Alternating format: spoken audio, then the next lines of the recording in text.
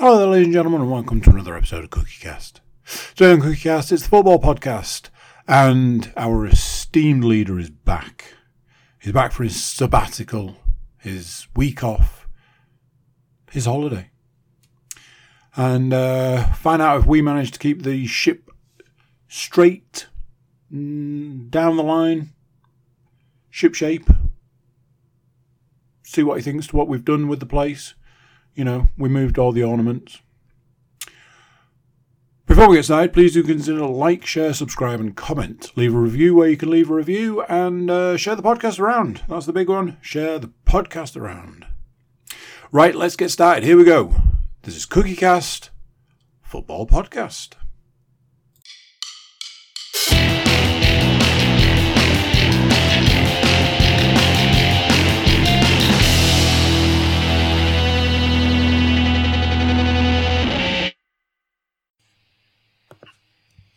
Recording in progress. It's been a long time since I've heard those words. Almost 2 weeks, in fact. Welcome in, ladies and gentlemen. No, your eyes and ears are not deceiving you. I am back, despite obviously Customs' best attempts to keep me out of the country, as I believe Mr. Woodmansey was alluding to last week. I managed to avoid the shiny gloves of doom, and I am here, sat comfortably, nothing more. For those of you watching on the YouTubes, obviously you can see 4 smiling, happy faces in front of you. 5, technically. Welcome in, boys. How are we doing this week? Yeah. Been better. Yeah, I think by the end of the podcast, you'll all know exactly how we're doing.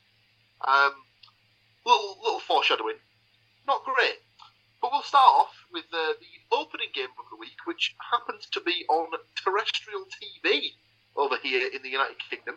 It was an FA Cup second round game, and as covered on the podcast last week, it was somewhat of a local flavour, where York City were taking on Andy's adopted team of Wigan Athletic. Now, unfortunately, as I was out of the country, I was unable to watch this. But I do have, on good authority from my dad, that the game was, and I quote, small ears might want to cover themselves here, fucking shit. So, This is the coverage they come for. Not the best of games. For the tuning in, watching faithful. I don't even know who the expert summarisers were that the BBC sent to York for the game. Probably can presume it was Shearer. It says a lot that your dad said it was effing shit, considering he's watched Hartlepool for the past few years. Hey, slowly descend. The last time Pools turned up at that stadium, they stuck 3 in the net. So I'm not doubting that one, but I'm just saying, as in on the whole, for the past few years, not great.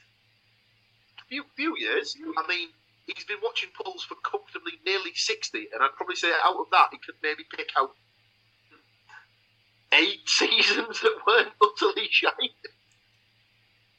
Maybe if he's lucky. Yeah, it's not been a barrel of roses. Been a Pulse I thought you were going to say 8 games then. No, they've not been that bad. There was a period in the late 90s, early 2000s where they were actually probably one of the better sides to watch. But anyway, we digress. This is York versus Wigan we're talking about, and having looked into the details of the game, Andy remains a Wigan Athletic fan. Sadly, he cannot switch allegiance to his hometown side, as Wigan went out of this game 1-0 winners with a Humphreys goal in the second half. I'm assuming no one saw even highlights or clips of the game. I saw it was foggy. Yeah, it sounded like it was a bit miserable. I mean, when we landed back in Leeds, shock horror, it was pissing it down. So that was nice. The UK never changes. Always good. So yes, 1-0 to Wigan. From a predictions perspective, only Andy had picked his team to lose. He'd gone for a 1-0 win with Henderson to score the goal. Myself and Stu had both gone for 3-0 wins. We both picked Humphreys in that as well, so we get bonus points for the goal scorer. Matt had gone for a 2-1 win. Jones and White to score for Wigan. He did hit John Lewis as the goal scorer for York. And interesting point that I would have made last week had I been on the podcast. He's affectionately known as the Shop. And when he scores for York, the social media team flash up the picture and, of course, give the caption of "Shop's open." Oh, fucking hell. Terrible.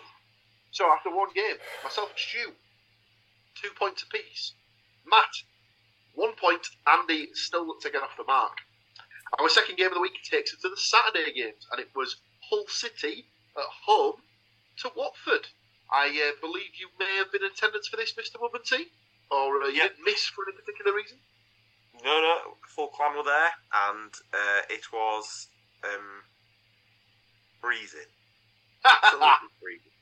So we'd spent, from a personal standpoint, we'd spent the morning like idiots heading off to go and do a run, and when we got out of the car to go and do said run, it was -3. So we celebrated this by going and sitting in the cold for the full afternoon into the evening. I put 3 pairs of socks on, still couldn't feel my feet. Probably It lack was- of circulation. Were they 3 small, thin pairs of socks, or did you at least have one that was like a nice thick pair in there? Now, again, I'm sure this is the content they come for, but it was a thin base layer, a medium middle layer, and a fluffy top. So it was all level. It was like the Russian doll of sock, shall we say? But yeah, and it was bad. It was bad. It was really cold. I did think that my boys might have taken that as their first opportunity to say, do you know what, we might stay at home next time. But no, they stuck at it. They enjoyed the football despite the result, which we'll get to momentarily, because the final score was Hull 1, Watford 2. A point may have been a fairer result, although listening to Rossinia's post-match interview, he would have still been disappointed because he felt Hull had done enough to take the win.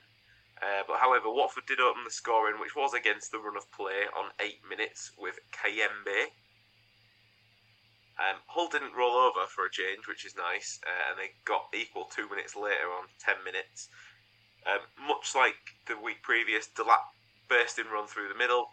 He loves to drive at a defender, which is good to see, especially when you're there live. Like that is quite something that he's got that in him.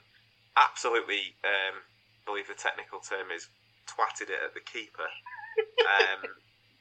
But the keeper came out to meet him, and the goal was scored at the end I was sat at, and subsequently missed the ball going into the net because I was too busy screaming for a penalty, and then realised that the ball had gone in and was like, yeah, screw it, it's fine anyway, it doesn't matter now. But it was Scott Twine was the grateful recipient of another save from Delap for the second home game running. Left side's still kind of weak, as I've mentioned before. A lot of Watford's joy came down that side, but the majority of the first half was all Hull, really. Unlucky. There was into the second half, Hull got a penalty when ex-Hull man Jake Livermore, who I didn't even know played football anymore until I saw him running out of the pitch against us at the weekend, completely passed me by. He brought down Jacob Greaves in the area. Definite Stonewall penalty, no two ways about it. For a centre half, it was a nice little move away, like touch away with a ball. Seen Livermore coming towards him like an absolute ton of bricks. The actual penalty taker for Hull was sat on the bench at this point, so there was not really a debate because it was between Twine and Philogene, but Philogene had the ball in his hands first, so the amount of decent stuff we've seen out of him in the last few weeks, had no qualms with that whatsoever. Puts the ball on the spot, you can tell where this is going. He hit it to his left, so down to the keeper's right, and unfortunately the keeper was there to meet it, so missed the penalty. Watford then took the lead, scoring the winner in what was only described really as an absolute worldie of an effort. Delap received the ball pretty much on the halfway line, tried to turn, but it was a trick he'd tried maybe 3 times in the last sort of 3 minutes beforehand. Defender knew, or the midfielder knew exactly what he was doing, so just picked his pocket, got a few yards inside the whole half, but only a few yards inside the whole half. Saw Allsop off his line and absolutely sailed one in.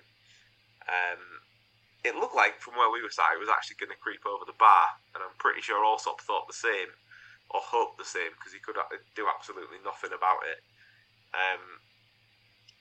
The guy who scored the goal was, again, pronunciation may be adrift, but it's Hoyt, or Hoyt, H-O-E-D-T. I think it's Hoot.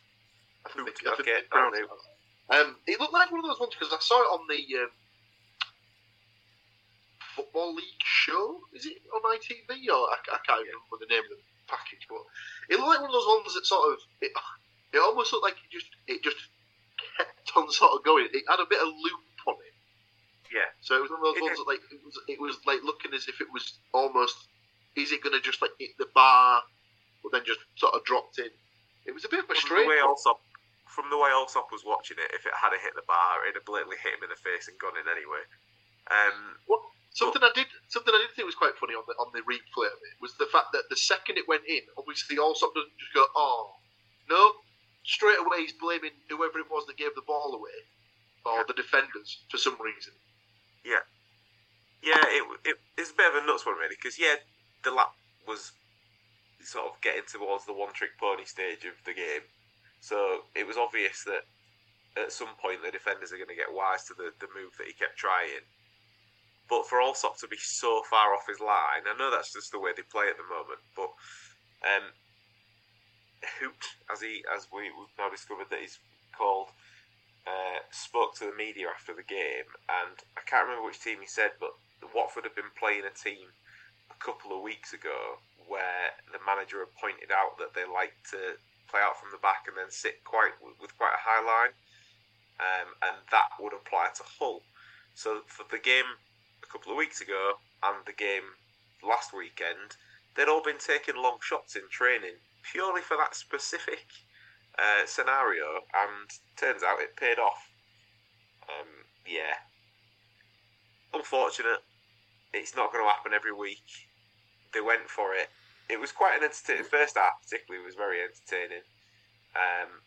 But yeah, unfortunately, it brings the little winning streak at home to an end. Just to confirm that, like I said, I don't want to be that guy who's like, oh, we lost, but we were all over them. Hull had 23 shots to Watford's 10. 61% possession. But I guess all that, like I said, doesn't really matter, because the main thing is that Watford bagged 2 and we didn't, so it is what it is. Yeah, like you say, sticking the ball in the back of the net's all that matters at the end of the day. So sadly, 2-1 win for Watford. No one had picked a Watford win, sadly. Myself and Matt had both gone for 2-1 Hull wins. Andy had gone for a 1-0 Hull win. Stu had gone for a 1-1 draw. And between us, none of us had picked Twine, KMB or Hoot to score. So sadly, that is 4 bagels across the board. I hope you like bread, lads. We'll be eating a lot of it. Our third game of the week saw my lot travel to Bell End Road to take on Leeds United. And this one started with a bit of a bang, as after 3 minutes, no less, Middlesbrough took the lead. It was one of those sort of goals where the second it goes in, everyone starts going absolutely wild on Twitter. Oh my God, that's one of the best passing moves I've ever seen. Saw clips of it, and yeah, it was pretty good. It was one of those ones that start literally from the keeper, pass, move, pass, out to the left.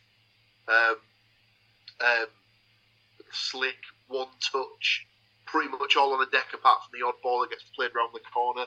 The ball itself actually made its way out to Alex Bangura on the left-hand side.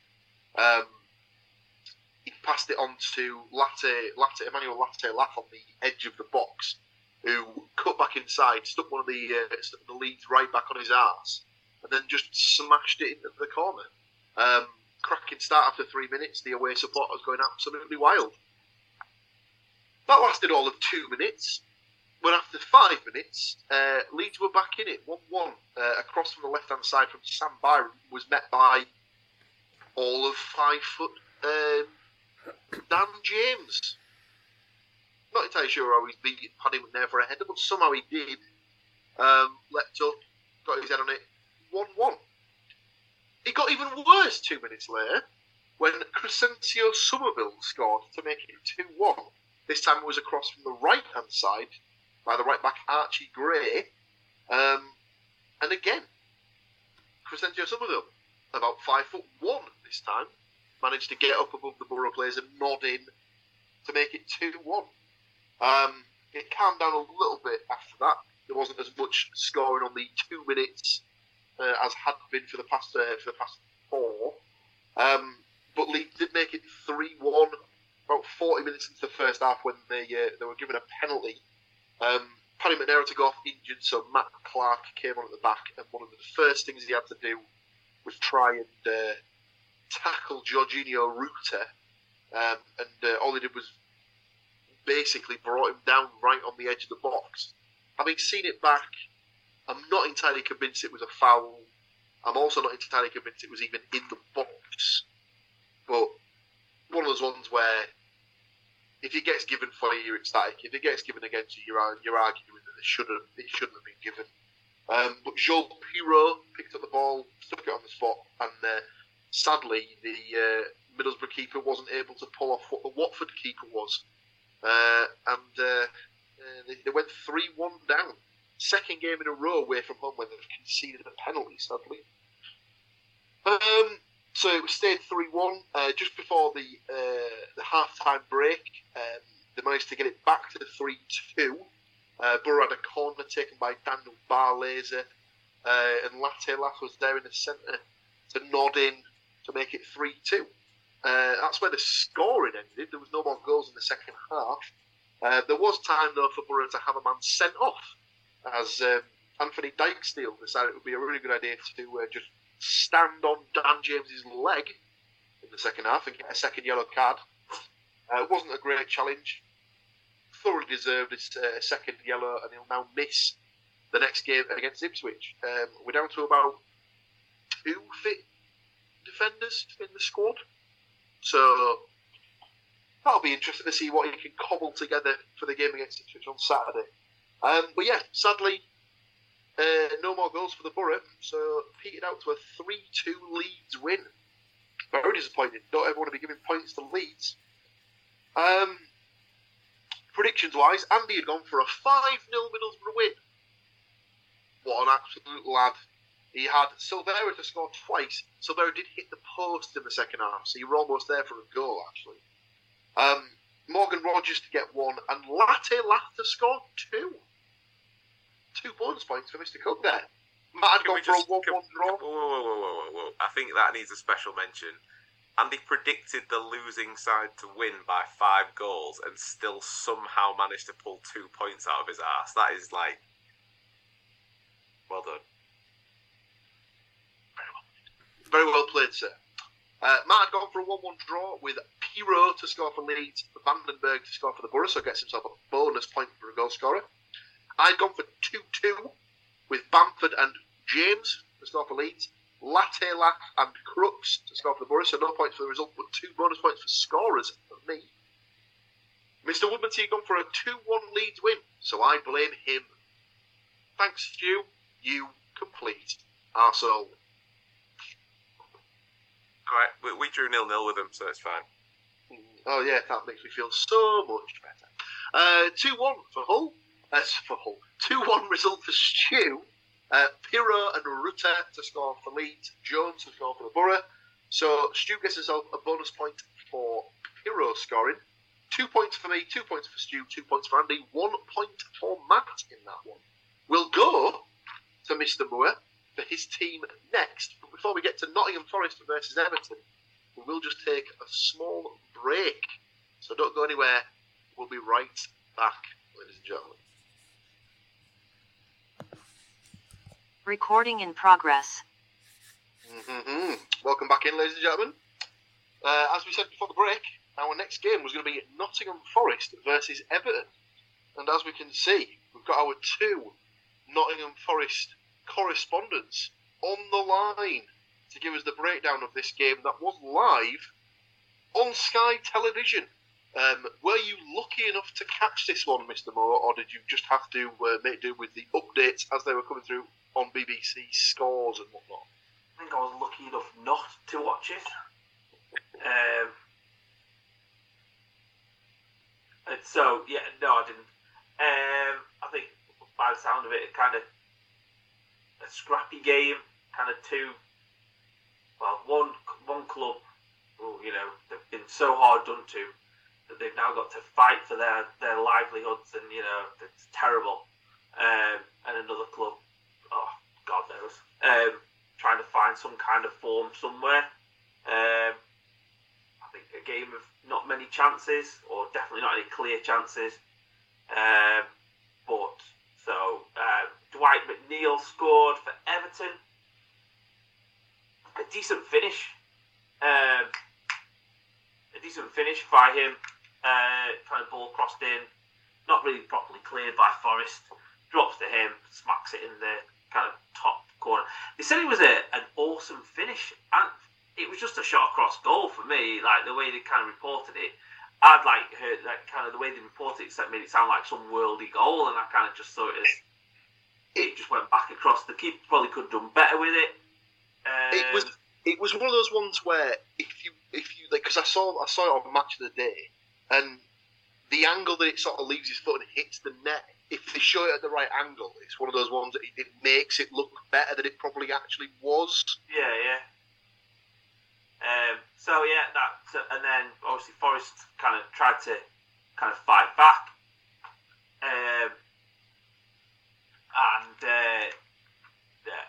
obviously I think there's been a lot of controversy behind it, but obviously for me we're not given a Stonewall penalty. There was a lot of shirt pulling, dragged down to the floor, and considering the penalties that were given at Forest last week, or the previous week, that was more of a penalty than either of those 2 penalties that were given, and you see that penalty given constantly in the Premiership. So yeah, so Forest lose 1-0 for a Dwight McNeil goal. Probably shouldn't have lost that one, but apparently didn't really deserve that much out of the game. Yeah, it must just be another one of those ones where it's just a frustrating result at home against a team that will be there or thereabouts, like sort of in the bottom 6 come the end of the season. Yeah. Particularly after that points deduction. Yeah. They don't do great. Predictions-wise, Stu had gone for a 2-1 Forest win, but didn't pick McNeil as one of the goal scorers, so no points for Stu. I'd gone for a 1-1 draw. Gibbs, White and Calvert-Lewin, no points for me. Andy had gone for a 1-1 draw with Wood and McNeil to score, so gets us up a bonus point for the goal scorer. Mr. Moore had foreseen this though and had gone for a 2-1 Everton win, so gets us up a point for the result, no points for goal scorers. So just a point there for Matt and Andy out of that one. 2 games left. They were both played this evening, no less. Andy's team, Wigan, were taking on Stockport County in the EFL Trophy and managed to pull off a 2-0 win with what seemed on paper to be a very changed team. Smith and Morrison getting the goals. Not 2 names I've written in the book in the past couple of weeks, so I would assume they were potentially youth players. Predictions-wise, we'd all picked varying degrees of Wigan win, so we each get a point for the result. Myself and Matt had gone 2-1. Sadly, neither of us picked Smith or Morrison to score. Stu and Andy both picked 1-0 wins with Goddo and Stones to score the goals. So no points for goal scorers, but like I said, we each get a point for the result. And our last game of the week saw Fulham taking on Nottingham Forest. Now, I can only presume you probably don't want to talk about this one for too long, given the nature of the result. I don't want to talk about the Fulham game. I don't want to talk about Fulham. I don't want to talk about their goals. I just want to talk about what absolute shit show. And I know what's going to happen because Marinakis was in the crowd tonight. And what's going to happen is, in the next 24 hours, Steve Cooper's going to get sacked. And the reason why he got sacked was because 9 players didn't bother turning up for a game today. Well, I don't want to say 9. I don't know. There's some shoots that came and did, but 9 players just didn't bother.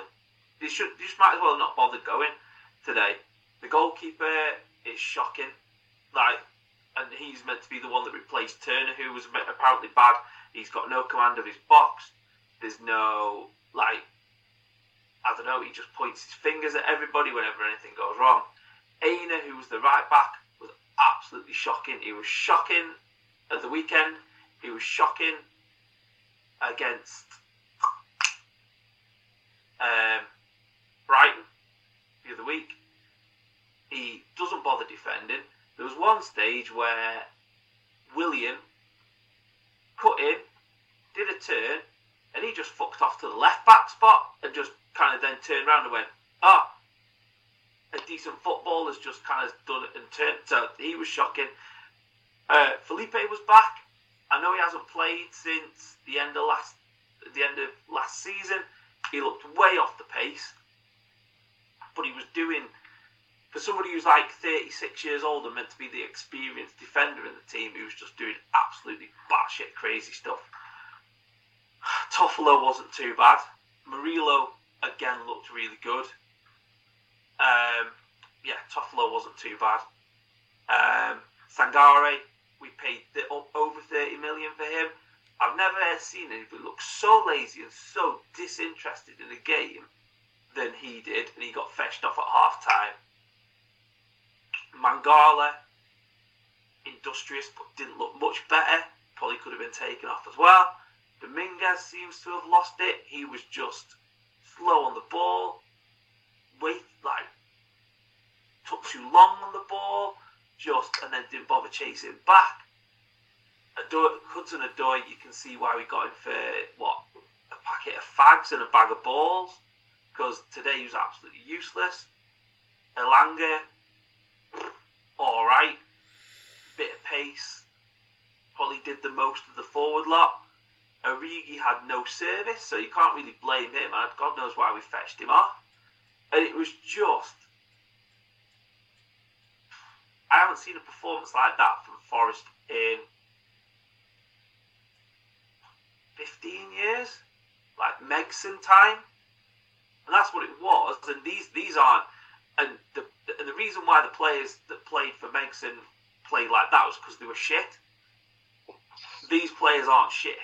They just don't seem to give a fuck, basically. That's what it looked like tonight. It looked like, I don't want to play tonight. We're going to get absolutely stuffed by this team because they played well against Liverpool on the weekend. And we're just not going to bother. And, I don't know who's going to come into the club to change that. But, if someone's going to come in, they better change it quickly because we're going down. And we're going to be Leeds. We're going to be farming off players to other clubs to pay for the fact that we spent a load of money on these players to take us to the next level, and it's just gone backwards. And I know, like I said, it's always the manager that gets the can at the end of it because you can't sack 25 players because it'll cost you too much money.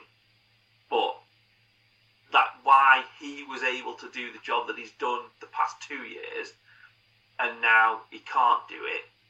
And again, he's chopping and changing the side constantly. Again, today was Dominguez brought in, Morgan Gibbs-White drops out, different right back because Aurier played there on the weekend, different defensive pair because Bowley played.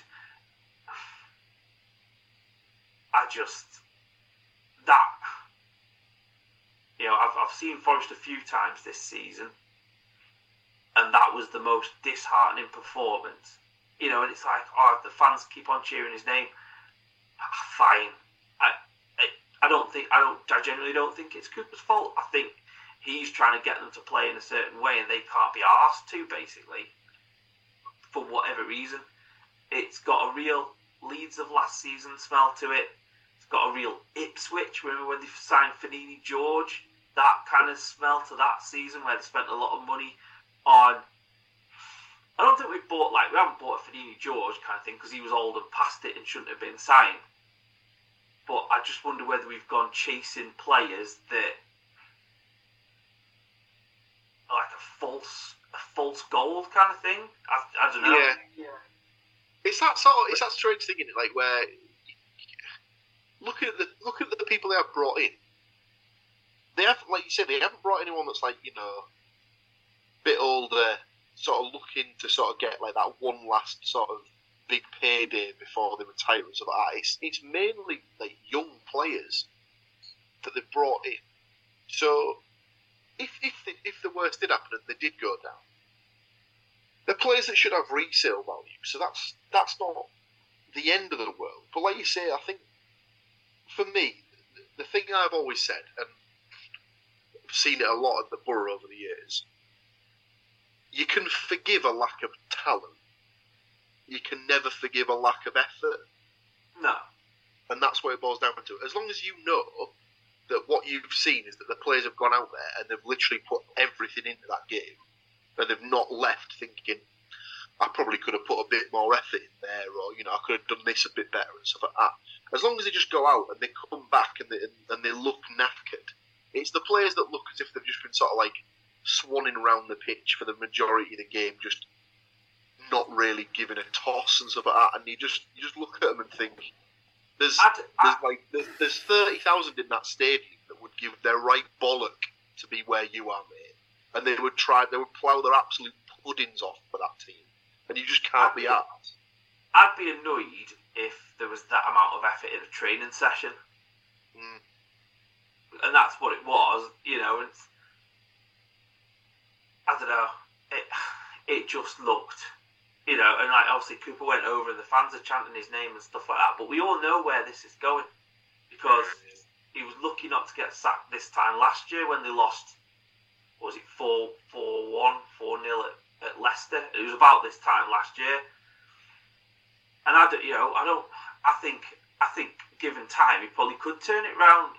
But, they've gone out and spent a lot of money on a lot of players and it's not working. And they seem to have this succession list of what they want to do kind of thing. It's just... Like you said, credit to the fans for sticking with him from my point of view.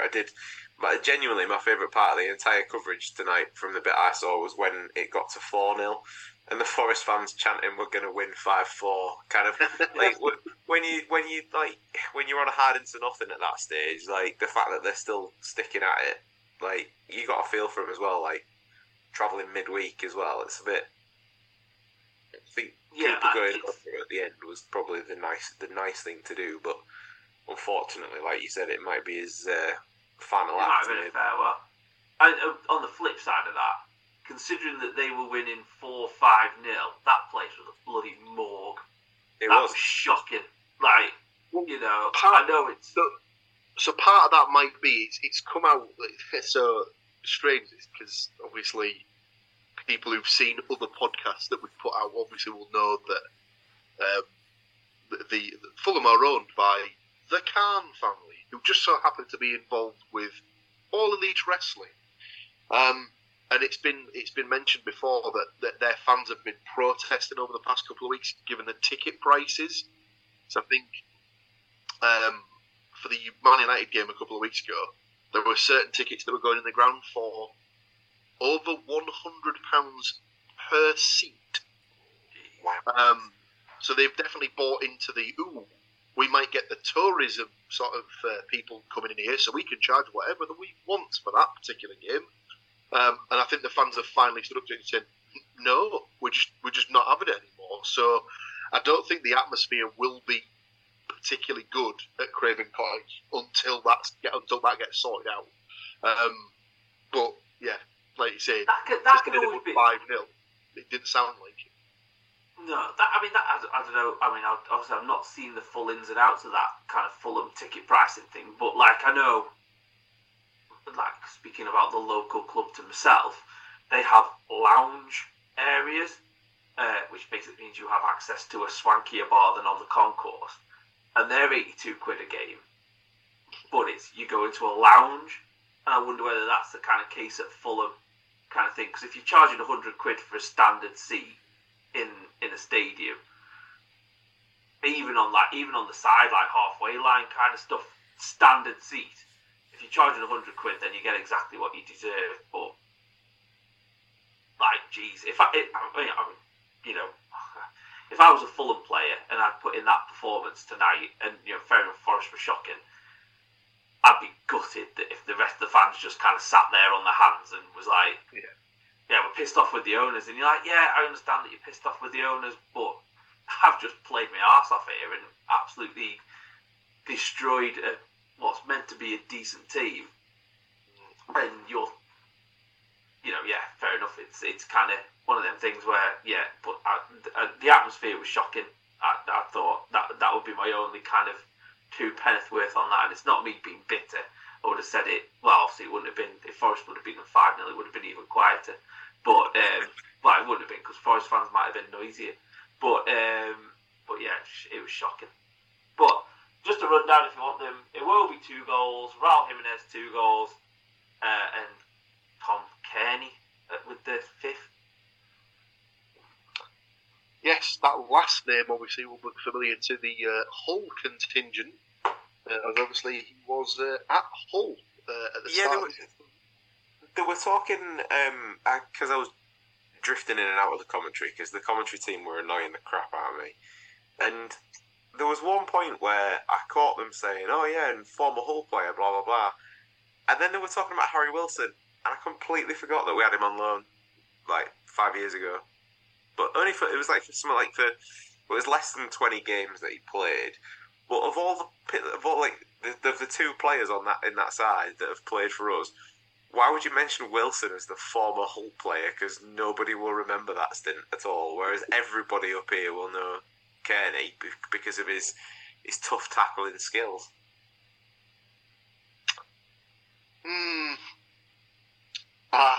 Tough tackling. What a great moniker for the shy, shall we say, young Mr. Kearney.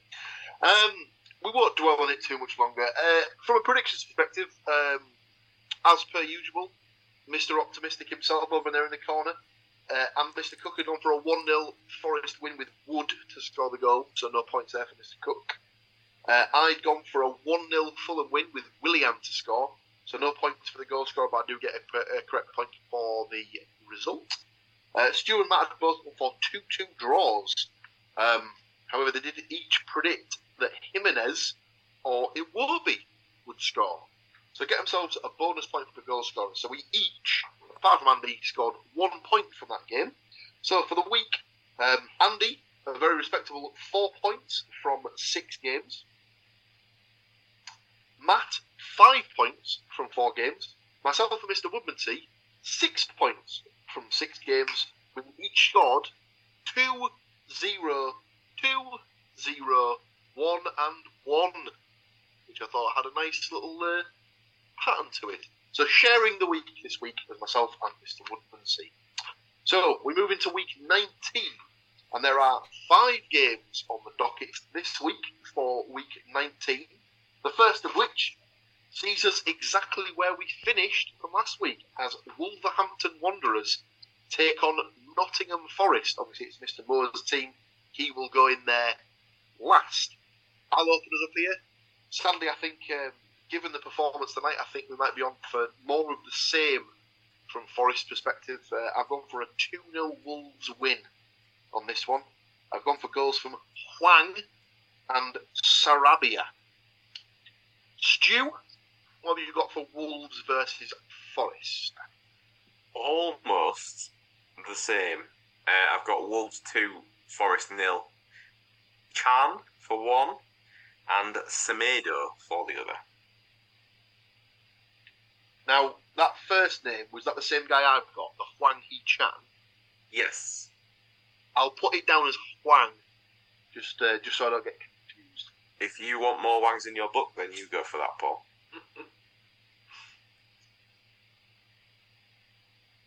Well, Andrew?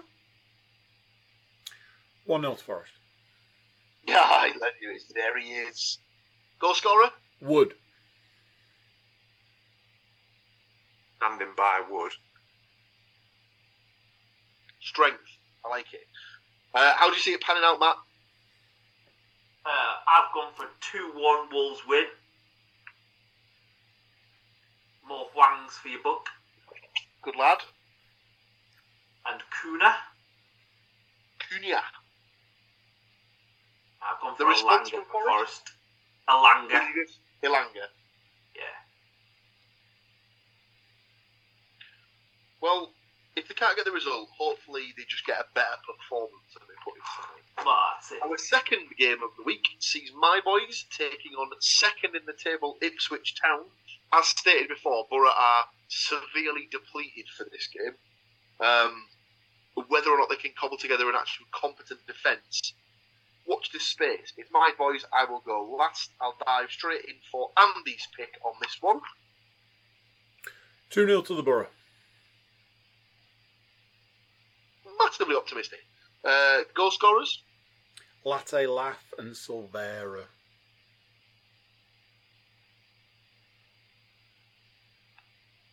Matt? I've gone for a 2-2 draw.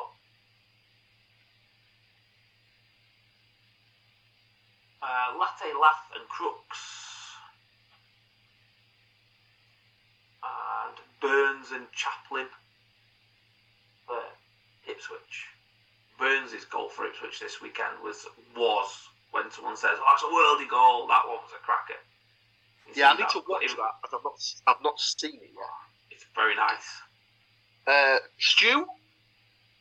Unfortunately for you, Paul, I have gone for a 0-1 Ipswich win. And seeing as you had so much Wood and Wangs last time, let's go for Broadhead this time.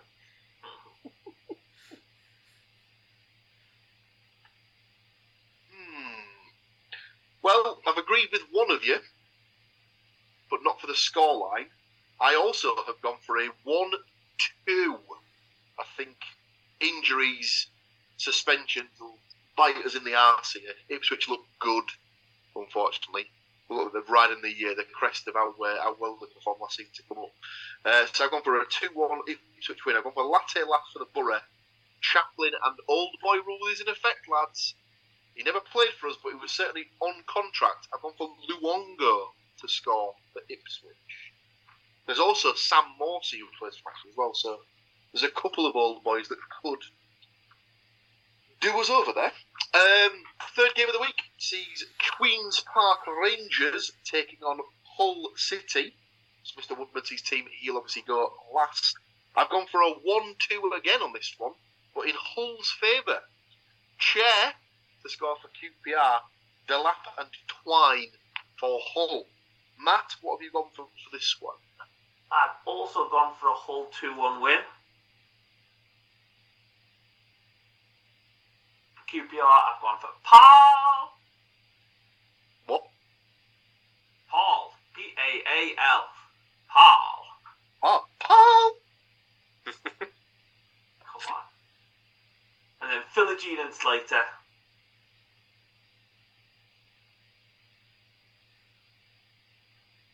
Is Slater definitely still there? Yeah. He's he's back from injury now. He's made substitute appearances and all. So, well, he certainly is there, Paul, because I saw him with my own eyes on Saturday. So, gotcha. Yeah. Andy?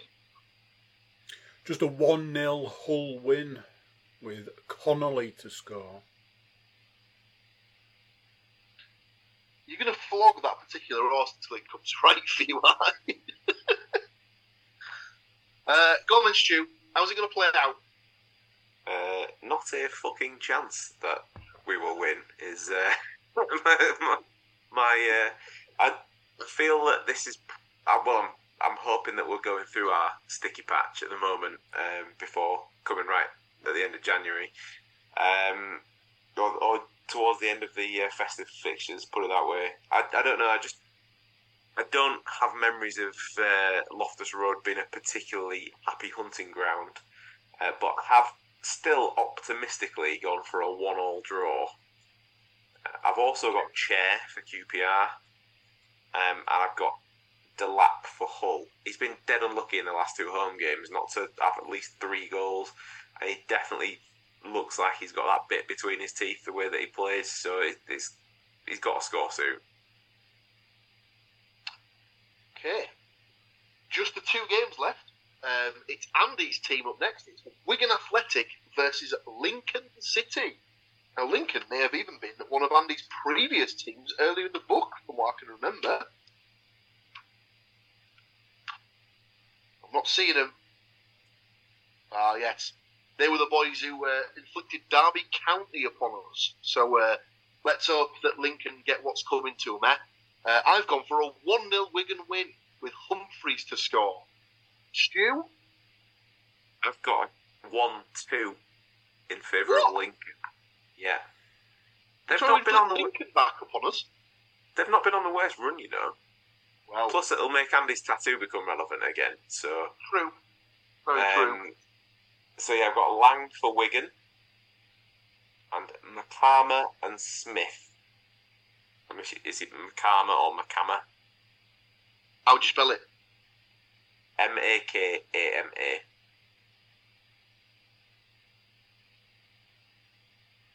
And who was the second one?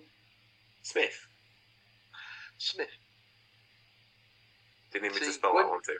When you said Makama, I thought you were going to say MC Hammer. No, the Scottish version, Makama. Yeah. Matt? I've gone for a 2-2 draw. Humphreys and Wake. Wigan and Mandrew and Vale for Lincoln.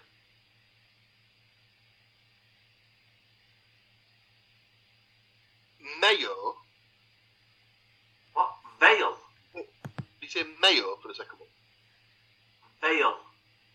As in port. As in port? Aha, yes. Go on then, Andy. How are your boys going to get on? It's a 1-0 win to Wigan, and you don't need me to tell you which goal scorer it is. Now, Andy doesn't need to do anything. Lads, after 3, do it with me. 1, 2, 3. Don't. Of course, he's gone for Stones. And yet again, that'll be another one that he'll ride until it comes in for him. Or he has to change team. The phrase in there, Paul, was exceptional. So, it's come to it. It's our first podcast derby of the season. It's only taken us until almost the festive period to get to it. But we see Middlesbrough taking on Hull City. Obviously, Matt and Andy might have to say something to keep both of us on side here. So, let's go to Andy first. Can anybody guess the score? 0-0. Stu's got it in 1-1 because there was absolutely no way I was picking a victor here. So it's a 1-1 draw with my two favourite goal scorers from both teams, Latte Laugh and Delap.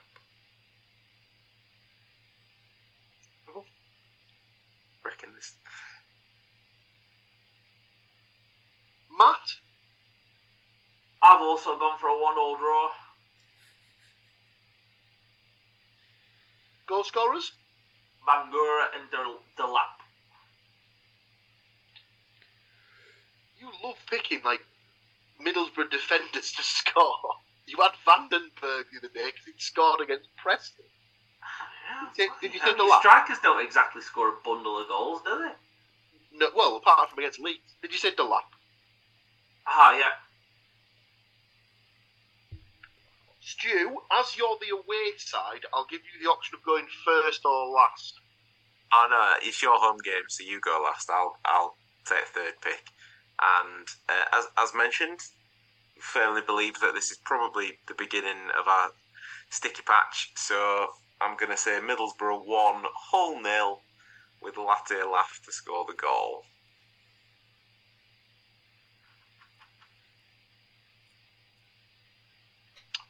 Interesting. I have gone for a 2-2 draw. Crooks and Jones to score for the Borough, Morton and Delap to score for Hull, although I have now realised that obviously Connolly probably will play and probably will fucking score. Have you still got the barn doors fitted? He'll morph into prime Lionel Messi for this one game. And I just can see it now. If he does score, he's going to be getting this out. And he's going to get absolute dog's abuse if he does. Because, no offence, mate, but you were fucking shit when you played for us. So, don't be giving it all this. In fairness, he's not... You goofy-eared twat. He's not had a look in the last few weeks because he's been making substitute appearances at best. Because he's shit. No, because he's not terrible. He just he's not as good as Delap. So that game, coincidentally, is live on Sky Television. So obviously, myself and Mr. Woodmansey will do our best to bring you the full breakdown of said game when we next record next week. That's also, your lot. Massive thanks to the people for scheduling the fixtures of making it on a Wednesday night in the build-up to Christmas. Thanks for that. It's one of the most local games we have.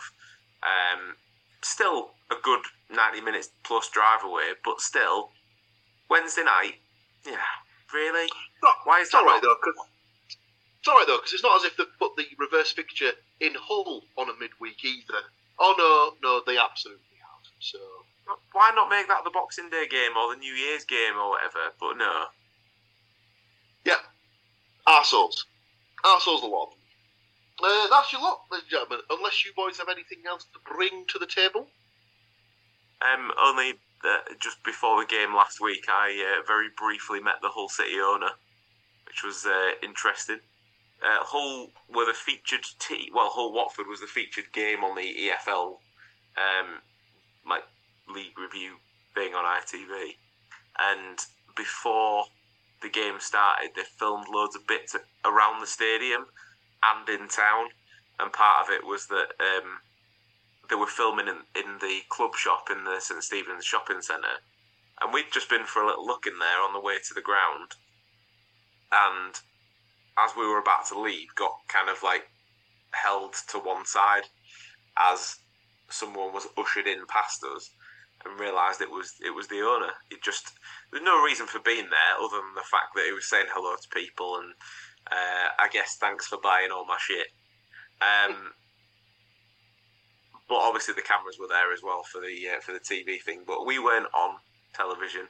But he was nice enough to stop for a picture with me and the boys, and he was happy to chat to people, and it just seemed like a pretty normal bloke, to be honest. So it was quite quite interesting to sort of have a couple of minutes and see how that was. But you'd have in all my time being a Hull fan, I think there's probably only one other chairman that's been that way inclined, and we haven't had one of them for a good 10 plus years now. So nice to see. Very nice to hear. Well done, Mr. Ilachali. Is that even close to being correct? I think it's more Ilachala, I think, is how he pronounces it potentially. But let's just go with Ajun, because his first name is Ajun. So yeah, we'll go with that. Please don't hurt me if I'm ever in Hull, which does seem like it could be possible. Thank you, gents, for joining me after my self-imposed sabbatical last week. Join us again next week when we'll do it all again. Thank you to you all for listening. And yeah, like I said, we'll be back in about a week's time for you. Well, until then, take care of yourselves, and we'll see you later on. So there we go, what do you think to that? Another week of games gone, another week of games to come. Getting towards the back end of the year, so there's going to be that sort of loads of games to cover for the back end of the year. Big thank you for watching, big thank you for listening, big thank you for being here. Before you go, please do consider like, share, subscribe and comment. Leave a review where you can leave a review. Check out the website, thecookiecast.com. There we've got social media links and an email button, and that way you can get in touch with us. That's it for this one. Until next time, I'm going to say bye, and I'll see you then. Thank you for listening to these grumpy old men talk about football. If you've enjoyed this episode, please like, share and subscribe.